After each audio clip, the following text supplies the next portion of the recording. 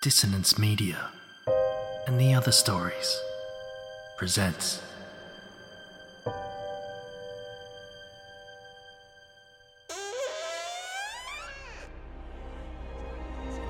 Step into the abyss of After the Gloaming, a gothic fiction podcast that delves into the depths of human emotion, unyielding love, revenge, internal struggles, and restless souls await you in 9 haunting episodes, where dread, fear, and rare glimpses of eerie happiness linger. Dare to listen on your favourite podcatcher? After the Gloaming beckons. Search now, but beware. Innocence will be left behind.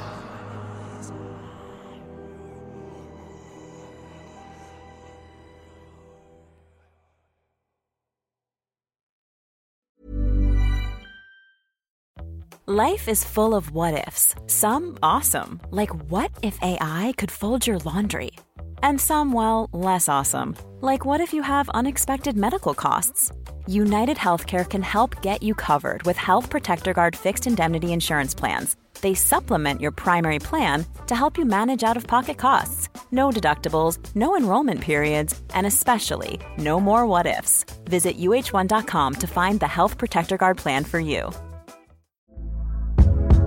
Hey there, it's Michelle Norris. I'm host of a podcast called Your Mama's Kitchen. When I travel, I'm usually looking for a way to find a taste of home when I'm not at home. And one of the things I love to do when I am at home is entertain. And Airbnb allows me to do that. When I was in California recently, I rented a house that had a great kitchen. And when we were sitting around the table, we were all thinking, we're in someone else's house. Someone could be in all of our homes as well. If you have a home, but you're not always at home, you have an Airbnb. Your home might be worth more than you think. Find out how much at airbnb.com/host.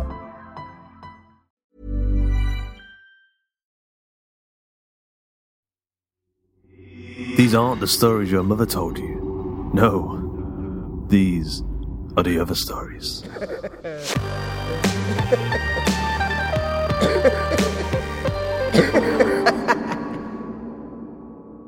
Without Sin, written by Matt Butcher, narrated by Ian McEwan. Tonight, I'm to become a man. I'm not buying my first porno mag or smoking my first cigarette or anything like that. We're not like that on the farm. We're not like those Philistines that dwell in the present-day Gomorrah, as Father would say. Father, he runs things on the farm.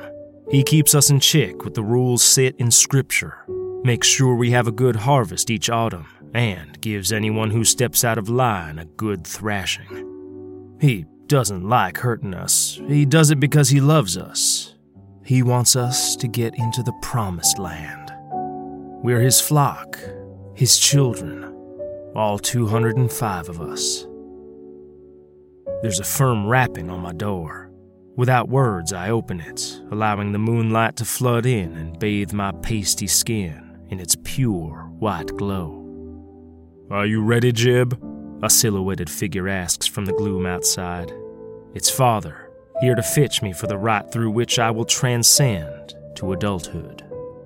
"Of course, Father," I reply, nodding enthusiastically. With each passing day, I find his favor is all that I want in this mortal world. He is like God to me, though I daren't say this aloud, as he'd thrash me for my blaspheming. We on the farm are God-fearing folk. Every Sunday, Father gathers us in the barn and recites a passage from the good book with such passion and fervor that you'd think he'd been trained as a vicar. He hasn't, though. He's just a natural, chosen by God himself. Several passages he's read to us have stuck with me. One in particular was 1 Chronicles 22:2. "So David gave orders to gather the foreigners who were in the land of Israel, and he set stone cutters to hew out stones to build the house of God." Father would then lead a sermon to explain that this specific passage was about our little community on the farm. We, as descendants of European explorers, were the foreigners in America, which Father would often refer to as the New Israel. We had cut the stones our houses and our barn were made of from the earth. We had not just built a house for God, but a whole village. We were the stone cutters mentioned in Scripture. It is an honor beyond description. I follow Father down the cobbled path, guided by the crescent moon suspended in the pitch-dark heavens above. Ahead, Father stands a proud 6.5 feet tall. He is a powerful man, both in stature and spirituality. He is wiser than anyone I know, and his mercy is unrivaled. Not 2 weeks ago, Mary, my mother, birthed a son with some defect that set his heart outside his chest. I remember the rogue organ clearly, pulsating with each heartbeat. I'd asked Father about poking it back in, but he'd solemnly told me that it didn't work like that. "Your mother has sin in her heart," he'd informed me coldly. "As is her heart in the wrong place, so is that of her progeny." This had set my mother into fits of tears, remorse for her sin, I had to assume.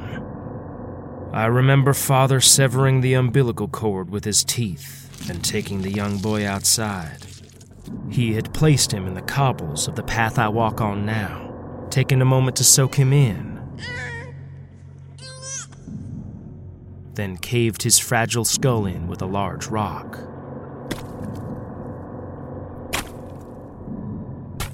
It had been quick and merciful. The boy couldn't have lasted, not like that. It had been a great shame. He was to be called Joseph, and he was to be my younger brother. I had always wanted a brother. Up ahead, I can see the large shape of the barn. Though we use it to store our autumn harvest, it is also used as our church and is shaped as such. Its wooden steeple rises high into the night, threatening to pluck the stars from the sky. Ahead, in the gloom, I can see its large doors ajar. Candlelight is leaking through a thin opening to play on the cobbled floor outside. Father turns to face me again, partially illuminated by this sliver of light. "Are you sure you're ready for this, Jeb?" he asks again.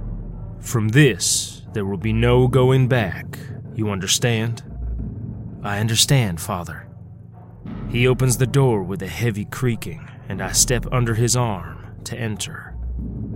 The cacophony of excited murmurs hush upon my arrival. The entire farm is here, all to witness my passage into manhood. I feel my heart race, and for the first time, doubt creeps into my mind.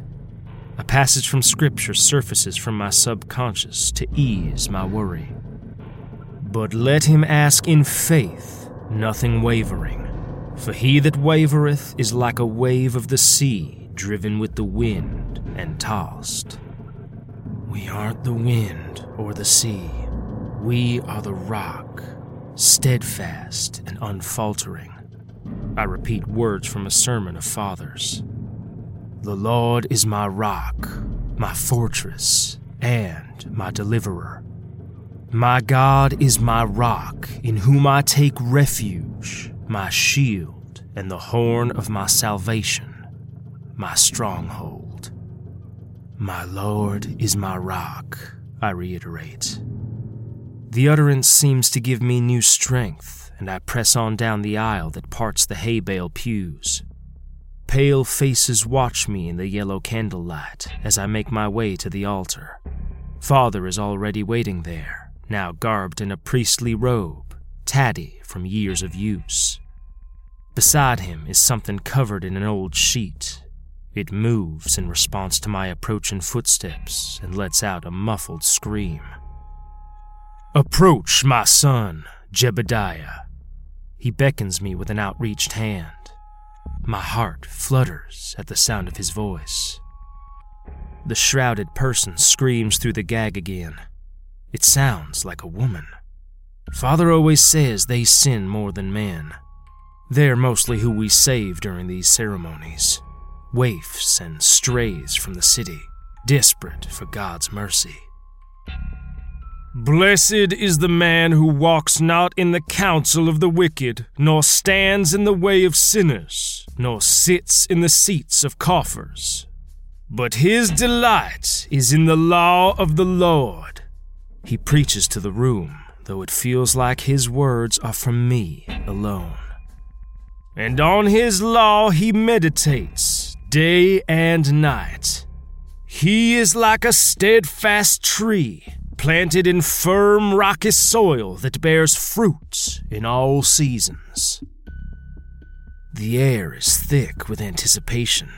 This rite of passage is a staple of life for us on the farm, and its significance is revered by all. In all that he does, he prospers. The wicked are not so. In a swift, sudden motion, Father tears the sheet away to reveal a woman, garbed in a burlap gown and tied to a chair. A rag is stuffed into her mouth, though her screams still somehow seem to seep around it. They are like the chaff that the wind drives away, Father continues. Therefore, the wicked will not stand in the judgment, nor sinners in the congregation of the righteous. Father approaches me, silver chalice in hand, and flicks water from it onto my sweaty brow. In the name of the Father, of the Son, and of the Holy Spirit, I cleanse you, my son Jebediah. I feel the holy water trickle down my nose, as though it were a tear of joy, and come to rest on my dry lips. You are free from sin, my son, Father says with pride. You are almost a man. His attention turns to the bound woman. I follow his gaze, and my heart feels like it stops dead in my chest. It's gloomy in the barn. The candlelight from the lanterns doesn't afford much visibility, but it doesn't take me long to recognize the bruised and bloody face of my own mother. We lock eyes for a painful moment before my attention returns to Father. This woman, one of our flock, is one of the wicked.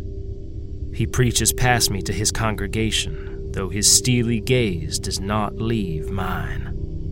There is a mess of voices, of booing and jeering from the crowd behind me. She is the chaff that the wind drives away.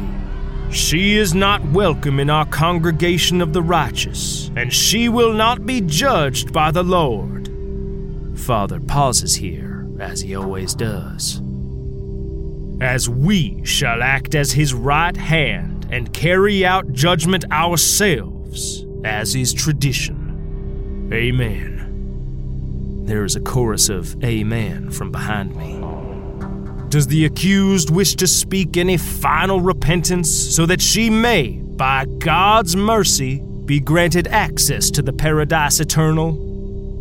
Father removes the rag from her mouth so violently, I'm surprised that it doesn't pull teeth with it. My mother takes a few gasps before rasping her protest. This is not a godly place, she screams hoarsely. Blasphemy! An elderly man yells from somewhere in darkness. I am being put to death because I gave birth to an invalid. That was the Lord's doing, not mine. With treatment in the city, that boy, Joseph, could have lived. The mention of his name brings back that painful night to crystal clarity. I can remember, as though it had just happened, the wet crack as the skull of that baby boy, my brother, was crushed to death by Father in an act of mercy. It was an act of mercy, wasn't it? My mind begins to reel. Send the harlot back to Gomorrah. It's where she belongs, a woman cries. Whore, A young girl, no more than 4, screams from the front row. We birth children that aren't right because every child here has the same father. This father. She gestures to him with her head. Any girls he fathers, he takes for his brides. And any sons, he sets to work in the fields. When a woman can no longer provide functioning workers for him, he has them put to death. Why can none of you see this? My mother had almost become drowned out by the crowd's zealous fury, despite my being stood about a few feet from her. Seeing they weren't listening, she turned her attention solely to me. God gave those in the city's medicine. He let them discover him through science. Her bruised, bloodshot eyes begin to well up. We don't have to live like this, Jeb. We can be free. That is God's will. I am torn in two, as though tied to 2 horses set galloping in opposite directions. One was the woman who birthed me, the other, the man who raised me. Father, unperturbed by my mother's outbursts, hands me a large stone, its smooth surface marred with the flaking burgundy blood of those it had previously purged of sin. Let he who is now without sin, Father begins the rite's closing line. Cast the first stone, I complete automatically. Raising the rock high above my head, my eyes lock with those of my mother. I'm so sorry, Mama, I say wordlessly. Please forgive me. Bringing the stone down with all my might, I feel it connect with her skull. The damp crack mirrors that of my baby brother's. Thick blood trickles from the newly formed dent in her forehead. She looks back up to me with the one eye that still seems to face the way she intends and lets out a final plea. Jeb, please. A rock whizzes over my shoulder and collides with her jaw, snapping it to the side out of socket. I stagger back, unable to watch. As I slink back into the shadows at the back of the barn, each bone crunch and wet crack sends shivers straight through me. Though my mother's cries have now become garbled groans, I can still hear her voice, pleading for me to help. But I couldn't. What is done is done. I'm a man now, whatever the hell that means.